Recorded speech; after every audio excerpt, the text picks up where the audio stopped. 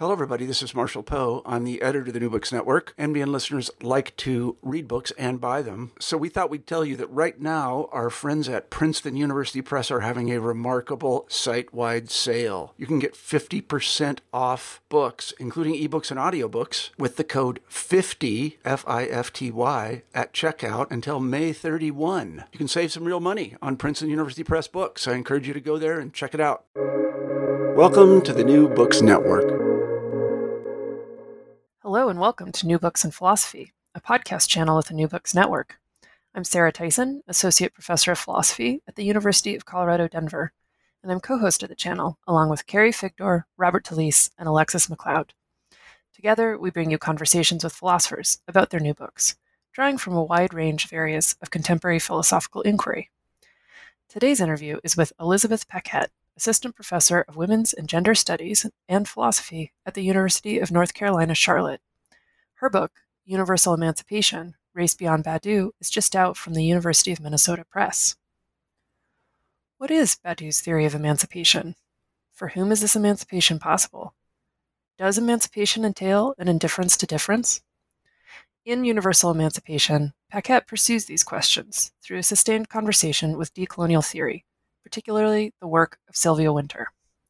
Through consideration of negritude and the Haitian Revolution, Paquette argues for a theory of emancipation that need not subtract particularities, as Badiou theorizes, but rather build a pluriconceptual framework, as Wynter theorizes, for emancipation based on solidarity. Welcome, Elizabeth, to New Books in Philosophy. Hi, Sarah. Thanks for having me. Yeah, thanks so much for being here today. Would you start by telling us a bit about yourself, your background as a philosopher, and how you came to write this book based on your interests? Yeah, absolutely. I can start with my training. My training is in Ontario universities. I studied a lot of continental philosophy. I read a lot of Hegel, a lot of Heidegger, and Beauvoir. But I've always had an interest in social political philosophy, which I started developing in graduate school. And so I'd read, Marx and Hobbes and Locke, and then Aristotle's politics and Hegel's politics. And then I started getting into Althusser, Balibar, and Badiou. And so there's always been this sort of French social political theory path that I was on that ultimately led me to Badiou, which is the topic of the book that I wrote here. But aside from that, there are two other really big things that went into writing this book. And the first one is that in reading Badiou, I was having a struggle with some of the things that he was saying. And so in a certain sense, I was drawn to it because I understood sort of where he was coming from and where he was trying to go. But there was always something that didn't quite sit right for me in thinking about what he was trying to do in his very large corpus. And so I started attending conferences. I went to Philosophy Born a Struggle, to the Caribbean Philosophical Association. And when attending these conferences and chatting with folks, it started to really push my understanding of politics and what politics were and what they could do. So I had this kind of pushing it and the struggle and these questions at the same time. Back in September of 2016, I remember sitting down in a coffee shop and I was going to read Badiou about revolution. And a couple days before this, African-American man in Charlotte, Keith Lamont Scott, was murdered by police officers. And so I don't know if everyone remembers, but Charlotte, there were protests in Charlotte following Keith Lamont Scott's murder. And so it was weeks upon weeks of people protesting in the streets, calling for change. And I was thinking about myself sitting in this coffee shop, reading Badiou's sort of abstract philosophy about revolution, when there's something happening in Charlotte that was a call to action. And so basically what happened is I left there and I went and I found folks to support and to organize with. And then a month later, I came back to the book. And then in that, I started sort of to confront the struggles that I was having with Badiou and to start thinking about what it is that philosophy should be doing and what I wanted my work to be doing in response to the things that were happening in Charlotte then, that were happening way before then, and continue happening now. And sort of that's how I came to thinking about and working through this book, which ultimately is thinking about how it is that race and racial emancipation fits into a theorist like Badiou and how he calls for emancipation. Yeah, and so this is one of the primary concerns of your book is about Badiou's demand that emancipation, he says that it demands an indifference to difference and that race is a particularity that must be overcome. And Mm-hmm. you argue that there's an irreducible Eurocentrism to this view, and it sort of makes you sitting in that coffee shop is such a crystallization of I think the issues the book struggles with. And so would you first help us understand how Badiou comes to think of emancipation in this way? Why this is a compelling view for him? Yeah, absolutely. And so again, like I can think about the historical parts of it. And so for Badiou, he's trying to deal with his disillusionment of why May 68 failed. He's turning away from party politics at this point in time. And so instead, he's turning to thinking about organizing. And so he's organizing with various groups. And so there's all these newspaper articles that talk about the kinds of work that he's doing in that framework.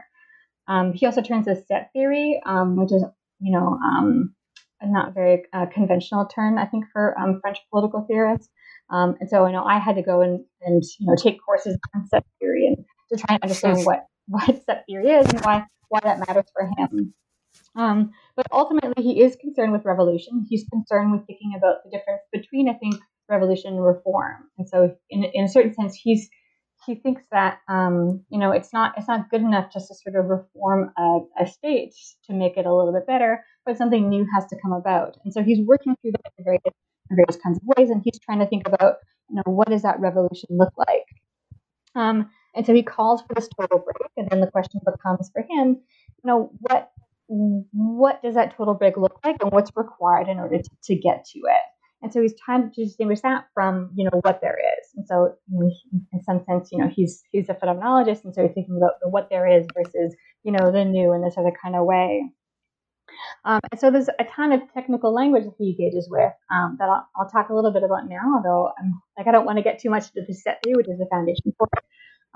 But thinking instead about the social political implications for what he's talking about. He talks about worlds, and so we all live in worlds. And worlds are organized in certain kinds of ways. And he says that they're all organized by this thing called the Transcendental Index, right? And so this is, again, it's not really a new concept, right? So we have people talking about how worlds are organized by, white supremacy, how they're organized by colonialism, capitalism, so in a certain sense, like that's consistent with social political theory, for a while. But then in addition to worlds, we also know that there are states for him. And so he distinguishes, states on one hand and worlds on the other side. And his concern about states is thinking about, how is it that that people, or what he calls bodies, get counted by the state. And so ultimately his concern is he's saying, like, a state is always going to fail. It's never going to be able to account for all those who are within the state. And so we can think, for instance, the debates around long-form census. Long-form census is always going to exclude people who are living in the United States and Canada. So it's always going to fail in that kind of way, not only because of just how it operates, but also because of the implicit things that are involved in it as well. If we're talking about, how it is that, nation states, they count some people more than others, and it requires citizenship or residency of a certain kind. And so there's all these stipulations about how it is that people get counted in these ways. But importantly for Badiou, this also means because, there's a transcendental index that organizes both worlds and states, like it can change, right? So it doesn't mean that the way things are is the way that they have to remain. It means that things can be different because they're contingent upon what that world is or what that state is. And so ultimately, he's concerned with what he calls the inexistent. And again, a lot of these terms go back to the set theory, but basically he's talking about how it is that people get left out of the count, and what does it mean for people to be accounted for and counted for what he says, how the inexistence appears within a state. And again, he's not saying that we just need to count people differently. He's saying that we need a wholly new state, so that those who are in existence can appear. And so this is how we get to emancipation. Emancipation is an attempting to address the solution to the problem of how the count will always leave people out. And so he says, well, how do we figure out what that is and where do we look? And so his first point is we can't look to the state. Now, you can't look to the state to solve the solution because a state's always going to maintain itself in a certain kind of way. It's going to maintain its power. And so it's going to do whatever it can to maintain its power. And so this is how he gets to the distinction he makes between additive politics and subtractive politics. Additive politics are politics that he's not for, and it's when a state kind of just keeps expanding to include more, but doesn't actually change. And so one of the examples that I have in the book is same-sex marriage. So in 2015, same-sex marriage became recognized by the United States federally. It was already in various states, but federally became recognized. And so in a certain sense, what we have here is an extension of rights to marry by the state to more people, right? So you're adding more people in here. So no longer just for opposite-sex people, it's also for same-sex people. But that the state determines who can marry and not hasn't really changed. It just sort of looks a little bit different. And so what he turns to think about subtractive politics, he connects to justice. And again, this is not necessarily a new question about justice. This is something that's been going on for quite a while. Like, where do we get what justice is? How do we understand what it is? If it comes from the state might only be concerned, and usually is only concerned about maintaining its own structure, such that like justice always refers back to maintaining the state. And so what happens if a state is inherently unjust? Where do you turn? You have to turn to something that exceeds that, because you'll never find the answer within the thing itself. And so justice then becomes something that exceeds the state that we can turn to for thinking about emancipation. And so for him, justice is truth. And truth is this thing that's universal because it's not determined by the Transcendental Index. It's not determined by the state. It exceeds it, and it's something that we can use to revolutionary movements. And that's what he calls subtractive politics: is this turn to truth, turn to truth procedures, and this turn to what exceeds the state, for providing that kind of foundation. And so truth procedures is a sort of a complicated concept for him that he works out in all these various ways, but they're usually retrospective. Like, you can't know what justice is sort of after. You have to name it. It has to be a movement from the people, which is a kind of very generic term for him. He's looking at, and it's just forcing this change to come about. So retrospectively, they'll look and say, "Oh, look, this is when that sort of movement started." And so it's not about electing new representatives. It's not about that kind of state politics, but it's about sort of turning to something that exceeds the state, that's inherently unjust because of the way that it excludes people from the count. And so you can think of like the Algerian Revolution as an example of that, maybe the South African anti-apartheid movement, of all sort of reconstructing states according to new principles, and the Haitian Revolution, which we'll talk about a little bit later too. And so for him, that's the thing that's necessary. It's necessary to turn to subjective politics, this move to justice as a kind of truth that exceeds how it is that the state operates. And so this is kind of how you get to thinking about what he calls the indifference to difference, or differences. And so for him, politics must be indifferent to difference. And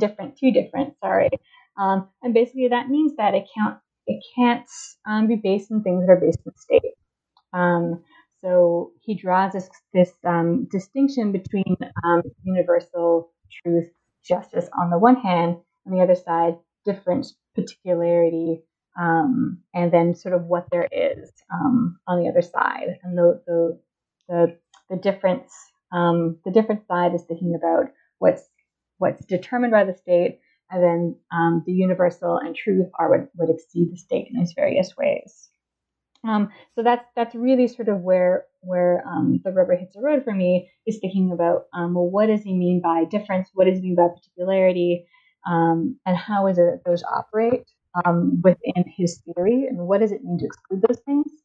And the important part about that is that when he thinks about things that are particular or what counts as difference, he means explicitly culture on the one hand. Culture can never be political and are inherently in opposition with each other.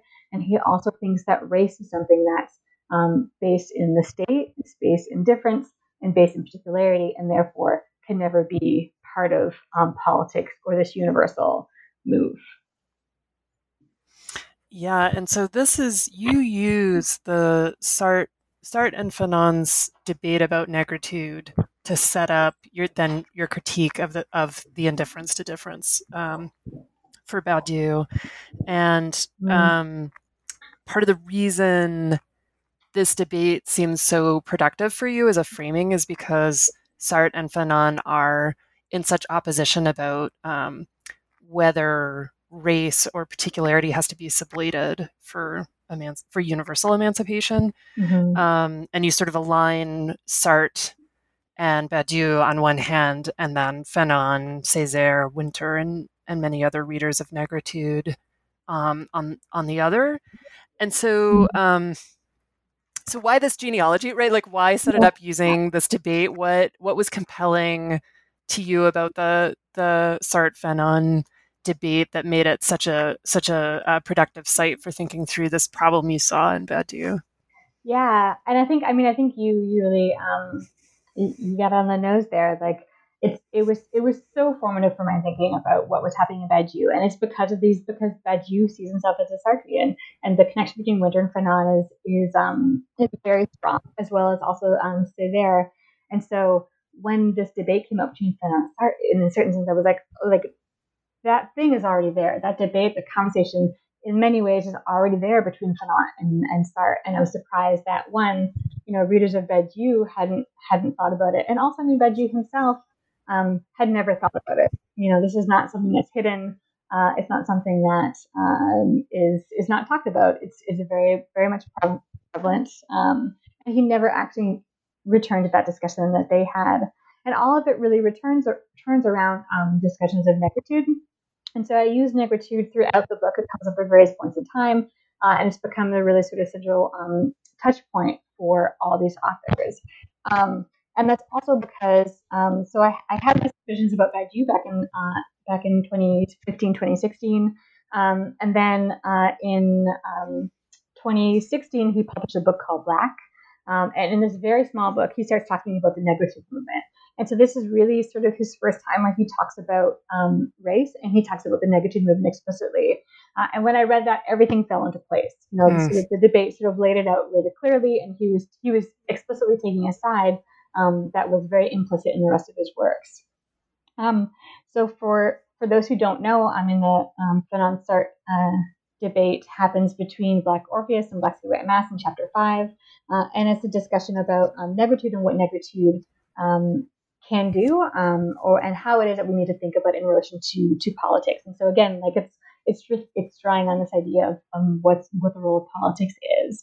And so Sartre proposes in this essay, Black Orpheus, which is the introduction to a negritude reader that was put together by Senghor, he says that race is something that has to be overcome in order to achieve emancipation. And so he's dealing with this juxtaposition between class and race. And so again, this goes back to a number of people who've talked about the tension that exists between class and race in often classical Marxism. And so the idea is that race is something that's particular, just like Badiou says. Yes, race consciousness is important, but ultimately it's one step along the way to universal emancipation, which we get to through class. And so what Fanon is dealing with is saying, well, what does it mean for you to say that race is something that once gets over and then you turn to class? And so what he's locating is that there's a hierarchy that starts to be developed by Sartre to say, well, race is important, but class is actually more important because class impacts all of us, whereas race only impacts some people. And so this turns this conversation about how race is not universal because it only impacts some people and not others. And class is something that, all of us need to sort of come to. And so he engages in discussion about, sublimating race in order to get universal emancipation in these very same ways. And so Fanon is read in a number of different ways in this debate. And so I don't want to say, in a certain sense, Fanon rejects negritude, according to a number of Fanon scholars. I wouldn't debate that. But the point that I sort of want to focus on is that he does say that the idea that class is more important than race, or that they're in a dialectical relationship, or that he has to get over his race to get to class, is inherently problematic. So regardless of sort of where the endpoint is, that point reinforces this racial hierarchy that had already existed.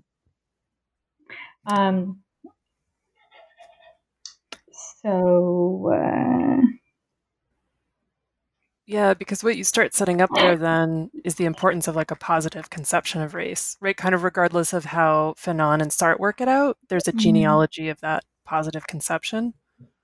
Yeah, absolutely. And so there's this sort of two parts to it, right? And so there's the one hand, the idea that race is something that's only negative, that has to be gotten over. But then there is this positive side as well. And again, like the positive side of race is again a contentious point, and not all Fanon scholars would agree that that's the case. But what I do through a number of critical race theories is sort of locate how it is that race is conceived as something that's different from this particular thing that has to be gotten over.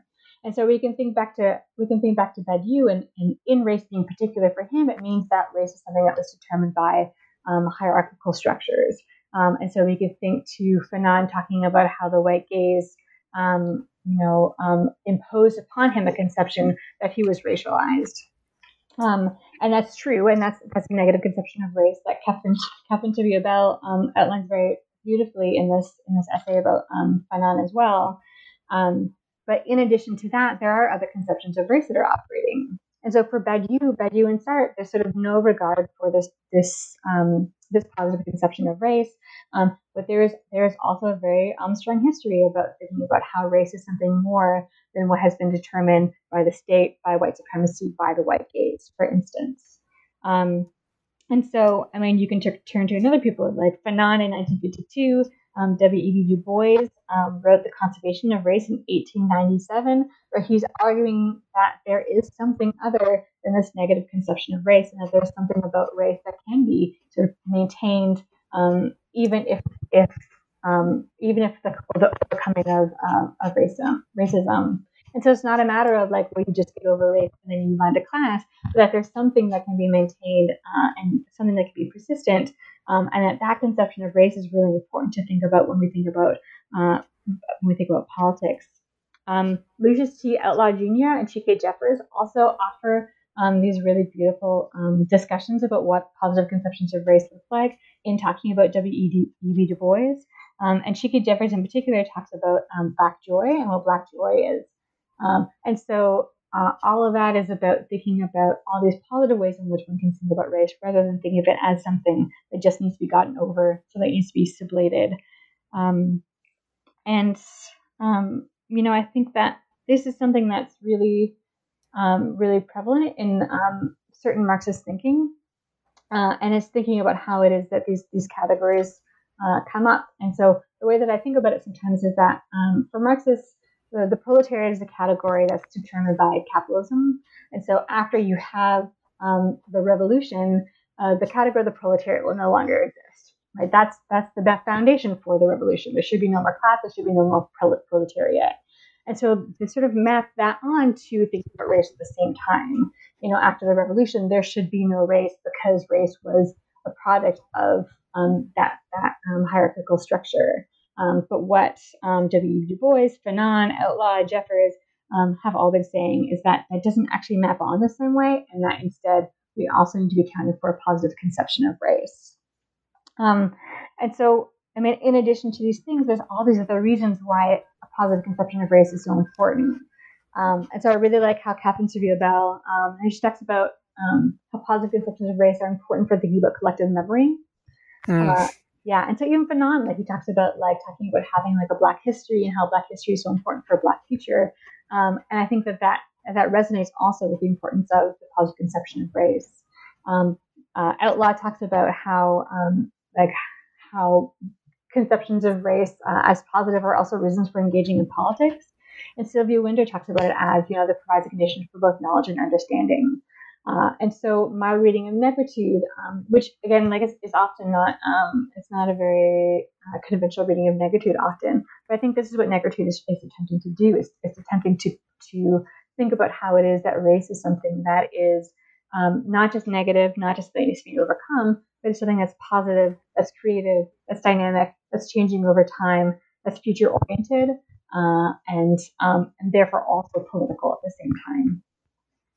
I think about, at the end of Mama's Baby, Papa's Maybe, Hortense Spillers talks about like gaining the insurgent ground. There's such a conceptualization of the creative potential in monstrousness, and like that sort of positive conception out of in an essay that's really clearly acknowledging the negative formation of race, right? But that there's this profound care about positive conceptions and what can be built and what can be remembered and how that can fund creative possibilities.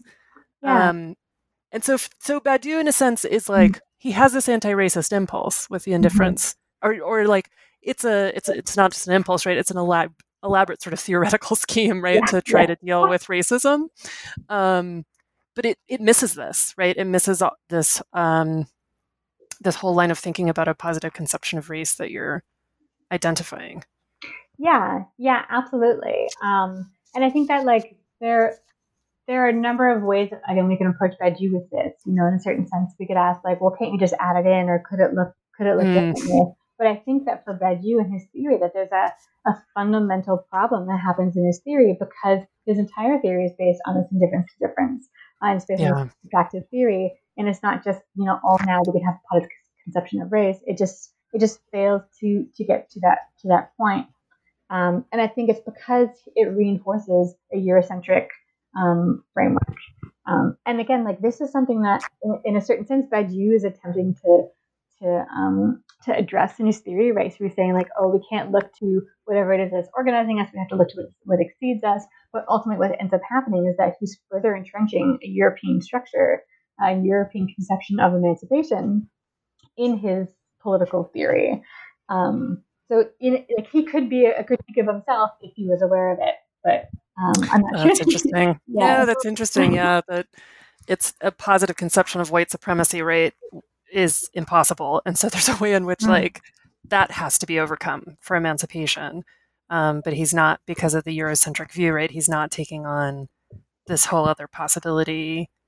Fanon, Césaire, Winter. Yeah. Oh, interesting. Yeah.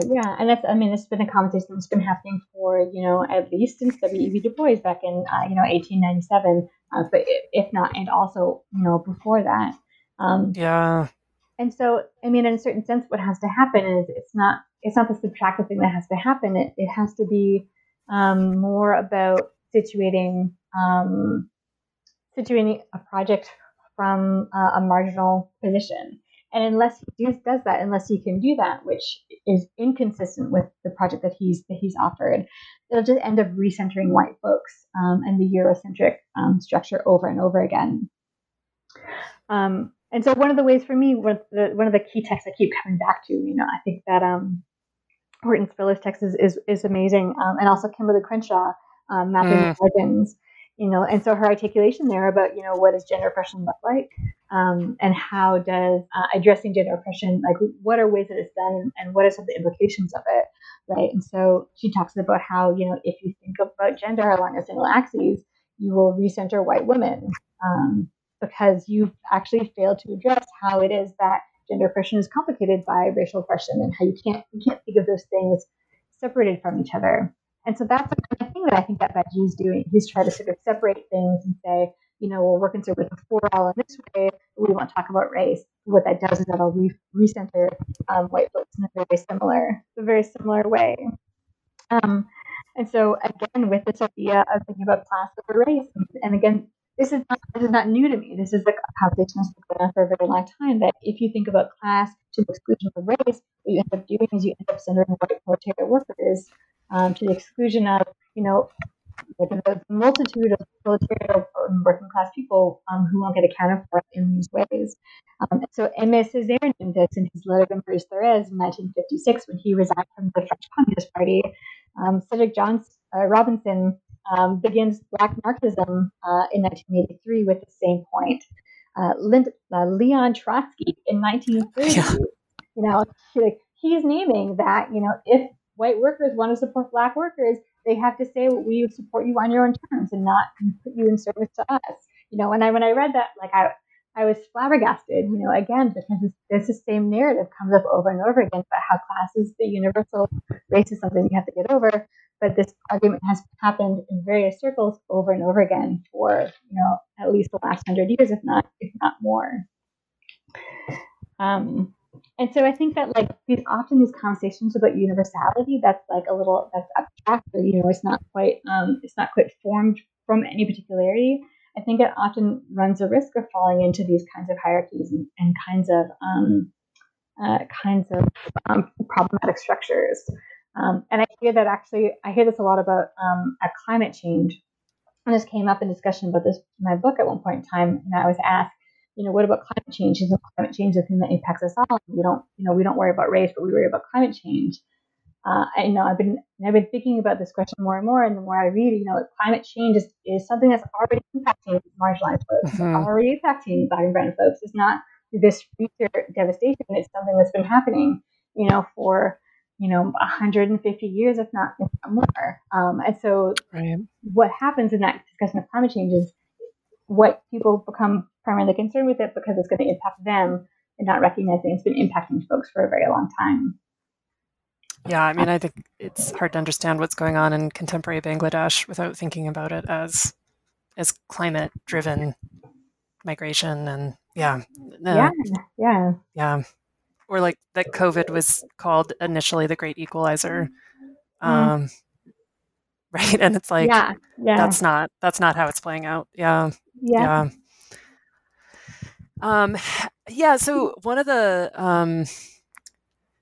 the historical events, or series of historical events, you then take us to is the Haitian Revolution, to think through positive conceptions of particularity, and you especially focus on this 1805 Constitution. So how does this? Will you first of all, how did the Haitian Revolution become this sort of touch point? Because it works so well in your critique of Badiou. I was like, right, I see. It really works. So how did you get there to using that? And then will you tell us about how the Haitian Revolution helps you do some of this work? Yeah. So the Haitian Revolution, it came up for a number of reasons. So one, Badiou references the Haitian Revolution in some of his political writings, and so he names sort of this moment as as an example of his conception of emancipation. But that was a really sort of short line or two that he sort of just injects. But then what happened is that Nick Nesbitt actually wrote one book, and he talks about it in other books as well, where he's using Badiou's framework to think through the Haitian Revolution. And so that was really helpful, first of all, that there are people who are doing Badiou studies on the Haitian Revolution, so I could turn to these various resources, including Badiou himself, even though he doesn't spend a whole lot of time on it. And then also, I think that it became to be a really a hard problem, I think, for thinking about how it is that Badiou thinks about emancipation and how he thinks about universal emancipation. And so, and in some ways, it's also because it's very much a touchstone event in thinking about race and politics. So it has all this history behind it, all these discussions about it, and both Badiou and Badiou scholars are working on this problem, this question. And so, the general points about it, are the Haitian Revolution for Badiou. He calls it emancipatory in the way that he talks about emancipation. He calls it political in the way that the principles of it transcend the state rather than are immanent to it. And so, right, it has conceptions of justice and justice against dehumanization is sort of the foundation for it. And therefore, he says that something is political, right? So it checks all those boxes for Badiou. It's emancipatory because it's political, because it's universal, which also means that for Badiou, It can't be based in race, which is really interesting. And also, it can't be cultural, right? So because for him, cultural is something that's based in states, it's imminent to it, and that culture can't be political in those ways. And this is also how he juxtaposes the Haitian Revolution and the Negritude movement. The Negritude movement is inherently a cultural movement for Badiou, and therefore can't be political. And by correspondence, the Haitian Revolution is universal, and therefore it can be political in these ways. And so Nick Nesbitt, in his discussion of it, and again, this is in some ways a very mainstream way of thinking about the Haitian Revolution, is it has these inherent ties to the French Revolution, right? So the French Revolution happened, just prior to the start of the Haitian Revolution, and so what we see is Toussaint Louverture, who was, one of the main figures of the Haitian Revolution, writes documents in 1792, and also the 1801 Constitution of Saint-Domingue, which is what it's called at this point in time, sort of setting the foundation for. And in this document, this Constitution, he's really depending upon the language of the French Revolution. So thinking about the rights of man as something that is universal, and therefore for Badiou can be emancipatory and political, right? So it falls, again, it checks all those boxes for him. And so all those things are true, definitely. I'm not debating them. But what I find really interesting is that, for Nesbitt and Badiou, that these are the documents they choose, and but that's only part of the story of the Haitian Revolution. And so I started reading more folks on the Haitian Revolution and started looking back into, the rest of the history of the Haitian Revolution and what this story leaves out. And it leaves out that, in 1801, Haiti, which is actually Saint-Domingue, is still a French colony, right? So Saint-Domingue was a French colony, and it wasn't until 1804 that they declared themselves independent of the French colony, because they're of the French colonial nation state. And so because they are still a French colony, they're still subject to French colonial rule. Also at the same time, forced labor still exists on the island. And so we can think, well, how is it that you think of, the Haitian Revolution according to the rights of man in 1801 when there's still forced labor happening simultaneously? Napoleon is also threatening to reimpose slavery on Saint-Domingue, given that he is also now in charge, or still in charge, of the French colonial state. And then also Mauwaz, who is a nephew of Toussaint, and who was fighting along with Toussaint, critiques Toussaint, saying that Toussaint's, his 1801 Constitution is Toussaint trying to appease the white landowners who remained in Saint-Domingue at that time. And so Mauwaz says, we really need to focus on the Black people from Saint-Domingue and think about revolution in this other kind of way. So again, it's not until 1804 that Haitians declare a sovereign nation. They're no longer under colonial rule. And in 1805, they create a constitution. And in this constitution, they declare that all citizens of Haiti are Black. And so, this raised a number of questions to me. So why is it that Nesbitt does not think about the 1805 Constitution? And what does this mean for Badiou's political theory? If we follow it through to the 1805 Constitution and these various sort of critiques about slavery, colonization that existed over the 1792 and 1801 Constitution. And so what we see is that, while 1801 engages in the language of universality, the 1805 document clearly centers race. And so for Badiou, it raises the question is because of that, does it then become a cultural movement for Badiou? Or is it political in a way that centers race? And so Badiou doesn't seem to be able to include race, the way that I've talked about it before.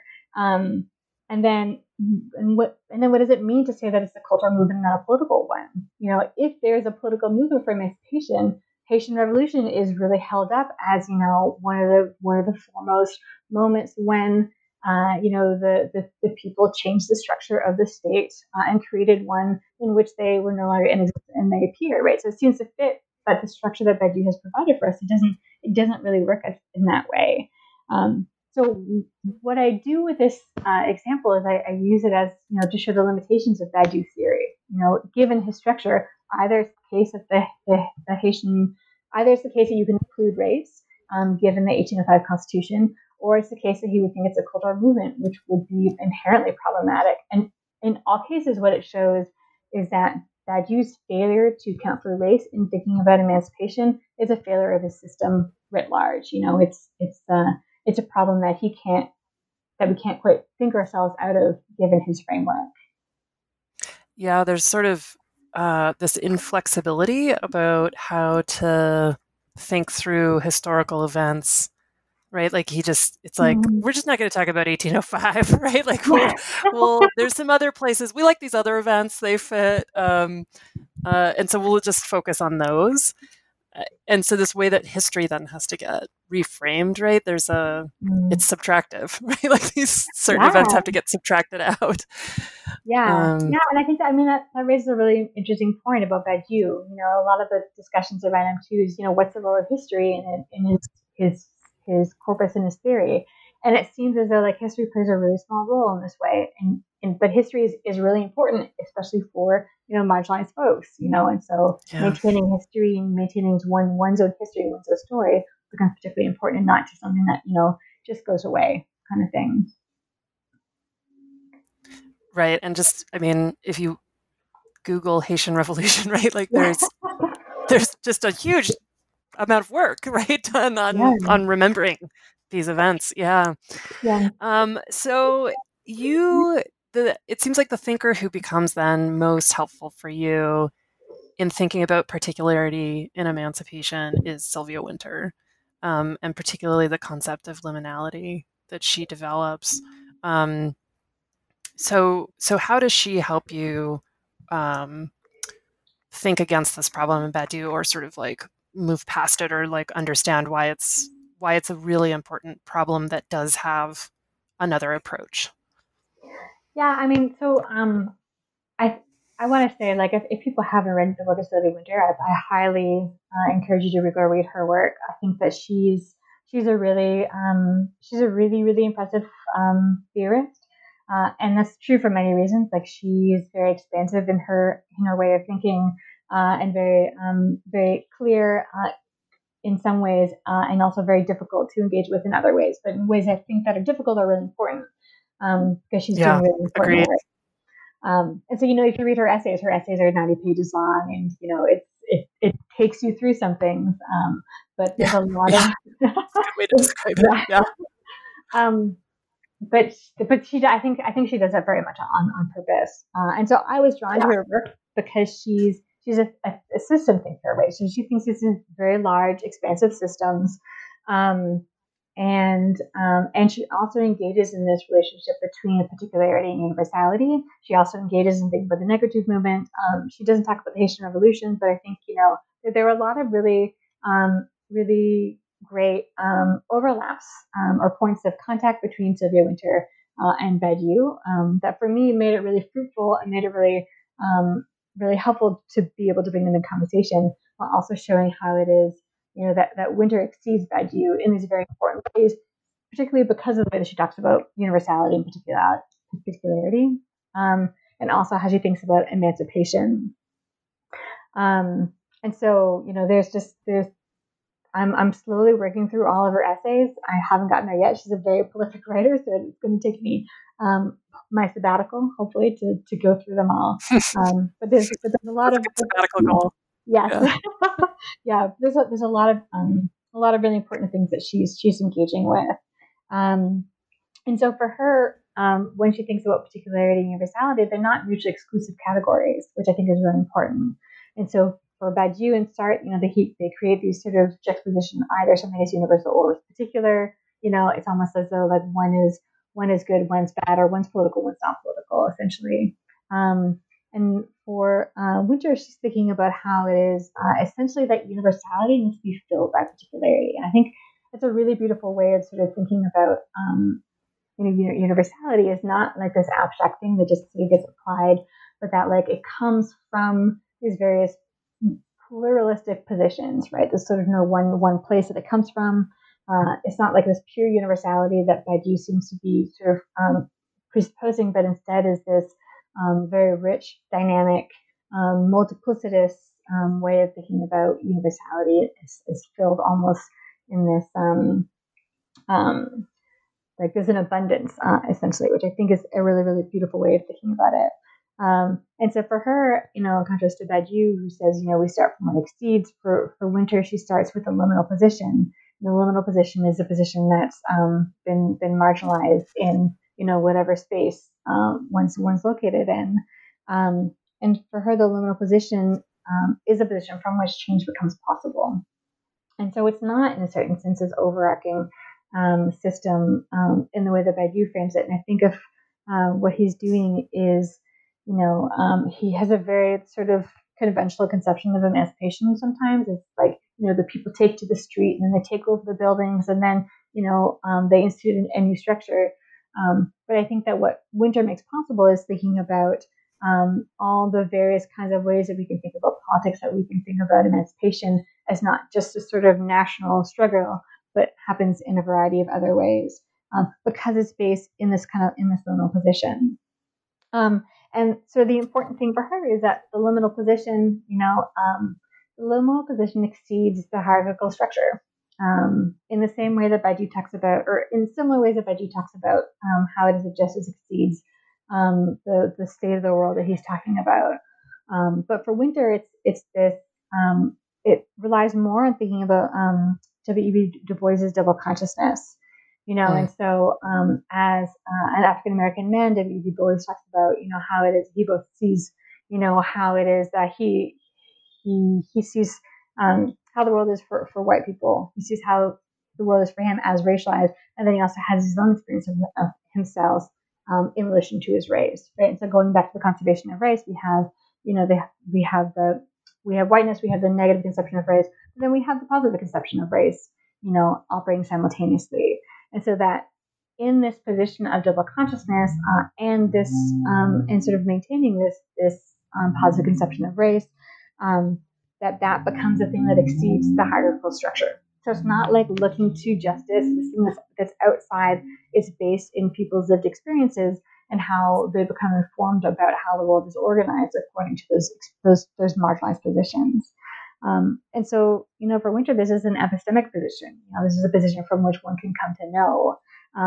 And it's through these experiences that one comes to know how the world is organized, and then also how the world could be organized differently. And so this is very different from what Badiou states, who says that, the presumption that one might know the world differently in a certain sense because of their positionality is inherently problematic for him. Like it doesn't map onto it. I think one point in time he says, that it's barbaric to think that someone, who is queer would have a better understanding of how the world is organized according to, queer and straight, for instance. And so again, this is a point that, Badiou just can't get to the importance of positive conceptions of race and the kinds of things that it brings with it, like knowledge, this epistemic values and experiences. And so Winter draws on the negative movement for thinking about this possibility for this critical position. So understanding the critical position from which one could understand how the hierarchical structures operate, such that people are racialized, and then also from this positive conception of race as exceeding that present order. And so we can think about that in a certain sense. Like right now, there are folks who have conceptions that exceed, have conceptions of how the world might be differently than is organized right now because of the way in which they are marginalized according to this social order. And so while Badiou is not concerned about that, Winter is more so concerned, with starting from those positions rather than starting from essentially from above. It would seem for Badiou. And so she's interested in, new objects of knowledge. And so, she is an academic. She's very much engaged in thinking about academia in these ways. And she, she's had various relationships to, and she founded, I think it was the Africana Studies or department. And so thinking about the importance of engaging these questions within academia and elsewhere as well. but she's definitely interested in thinking about, what new objects of knowledge look like. And again, that's not just in academia, right? That's also, new objects of knowledge exist in a multitude of places. But then for her also, the thing to recognize is that, this is inherently a political project, right? Negritude was a political project. Understanding or these positive conceptions of race, that's a political project also at the same time. And that starting from these little positions is both political and the site for change. And so, from this little position, she also develops what she calls a pluriconceptual framework that she draws from C.L.R. James. If you read various Winter scholars, they'll talk about how it is that Winter has exceeded James in various ways. And so, here, she talks about how, if you want to understand class, you have to start with thinking about colonialism and the slave trade. You can't just think about class. You have to think about, you need to think about those positionalities before you can just sort of talk about class generally. You need to think about multiplicity of identities, multiplicity of oppressions, and that recognizing that, these multiplicities requires a multiplicity of solutions. There's not going to be a one size fits all solution to the problem, that there's no single one mode of oppression that we can address and everyone will be free, but it requires instead this pluriconceptual framework. And so that's, for me, that's something that is really fruitful in Winter, is thinking about, it's going to be messy, and I think that's really true about how she's concerned with what's happening here. It'll be messy. It's not as though we can just sort of say, well, here's the solution. It has to be a multi-pronged approach from multiple positionalities, essentially. Right, and there's all of these messy historical antecedents that we can draw from and see as informing the work of emancipation. Yeah. Well, yeah. No, please. Oh yeah, and just quickly, that is not all national conceptions of resistance, right? So Angela Davis talks about how it is that Black women were poisoning slaveholders, when they were enslaved, and that those are political moments, and those are also moments in which people engage their autonomy, and they're working towards emancipation for sure. Yeah, I love that, actually, when you kind of linger on that it doesn't always have to be these sort of like great big events that garner headlines, but that there can be this sort of like micro work of emancipation that we should also linger over. Yeah, absolutely. Yeah. Well, so then I got to the last line of your book, and I'm going to go ahead and read the last two lines because I found them startling, and then I found myself really appreciative of them, and I would just love for you to talk about how this became the conclusion of your conclusion. So you write, "It is not my intention to save Badiou or compel others to engage with his political project. Rather, I aim to demonstrate the importance of reading decolonial theory writ large."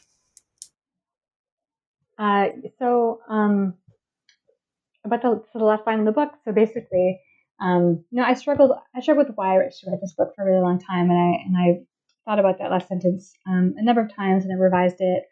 And I thought, given my critique of Badiou, given the inherent social problems I see with his work, I wondered, why should I write this book? Why should I contribute to Badiou scholarship in these ways? And why do I want to be part of that conversation? I think there are better ways that I might spend my time. But I think that in some ways, it was important for me to write this book, and it was important sort of intervention to write this book. And that's in part because, I didn't find anyone who was writing a Badiou scholarship who was offering a critique of Badiou in these various ways. And so, one, I thought that was problematic because, there are these cults that operate around Badiou as though he's the most sort of radical thinker of the emancipation, and yet there are these inherent problems that I see with his corpus and his overall structure of his writing. But I also think that the problems that are located in Badiou's work, they exceed his work too, and so they exist also in other areas of often, I think, largely French political theory. And some of it, I think, goes back to the idea of the French state, and this happens in Quebec too, where the public is free of religious symbols, for instance, and that's something that only exists, in the privacy of your own home. But, given that, we maintain this idea, there's that the presumption is that people can be more free because of it. But what ends up happening, like we see in Quebec, is that sometimes, it turns really quickly into thinking, well, no religious symbols often means, Christian symbols are fine, but Muslim symbols are not fine. And so then we have the alienation of Muslim and Native folks in Quebec, for instance. And so, I think there's a really important move to be made in sort of engaging Badiou in this way, and also, other theorists as well. And the other thing too is, I want to encourage more people to read, decolonial theory. And so people who are reading Badiou, in a certain sense, I'm like, well, Badiou's not the only game in town. Go read Sylvia Wynter, read, Du Bois, read Fanon, and Outlaw. All these wonderful Catherine Sylvia Bell, all these wonderful scholars who've been doing this work for so long, who are engaging in the very same kind of questions that you might be engaging with, but coming from a different perspective. So that line is really like it's the evidence of like, I feel conflicted about it. I still feel conflicted about it in a number of ways. But ultimately, I hope that, this engages people to sort of think more critically about Badiou. Well, great. And so what are you working on now? So I'm on sabbatical right now. So I have 2 projects that are ongoing because I have more time, fortunately. And so one is I'm working on an edited collection on Badiou and sexual difference, actually. And so one of the limitations of the book is that I don't actually engage with his conception of sexual difference. But, to do that, I have to get into Lacan. So it's not just set theory, it's also psychoanalysis that I have to get into. And that just felt like a too big of a task to take on in the one book. And so in this edited collection, I'm working with people globally to think about the relationship between Badiou and sexual difference, hopefully in these critical veins. And the second project, which is one that I'm more excited about right now, is I'm working on another manuscript on Sylvia Wynter. And so this is why I'm reading her corpus and getting into all of it. I'm just the starting point of it, but it's thinking about how solidarity works through her corpus and her projects. And so thinking about the relationship between her work and critical Indigenous studies. And so sometimes there's a tension between Black diaspora studies and critical Indigenous studies. And so how is it that my suspicion is that she's actually pretty careful in not erasing indigeneity in her project. And then also thinking about it alongside of feminist theory, environmental racism, and Marxism. So I just finished the chapter on environmental theory, environmental racism, and Wynter, and so it's been a very enjoyable project to get into. So excellent, yeah. Excellent. Well, I look forward to reading it. Thank you. Well, thank you so much for your time today. This was a wonderful conversation. Yeah, and thank you for having me again. I really enjoyed it, and I appreciate you having me on here. Yeah, it was really my pleasure.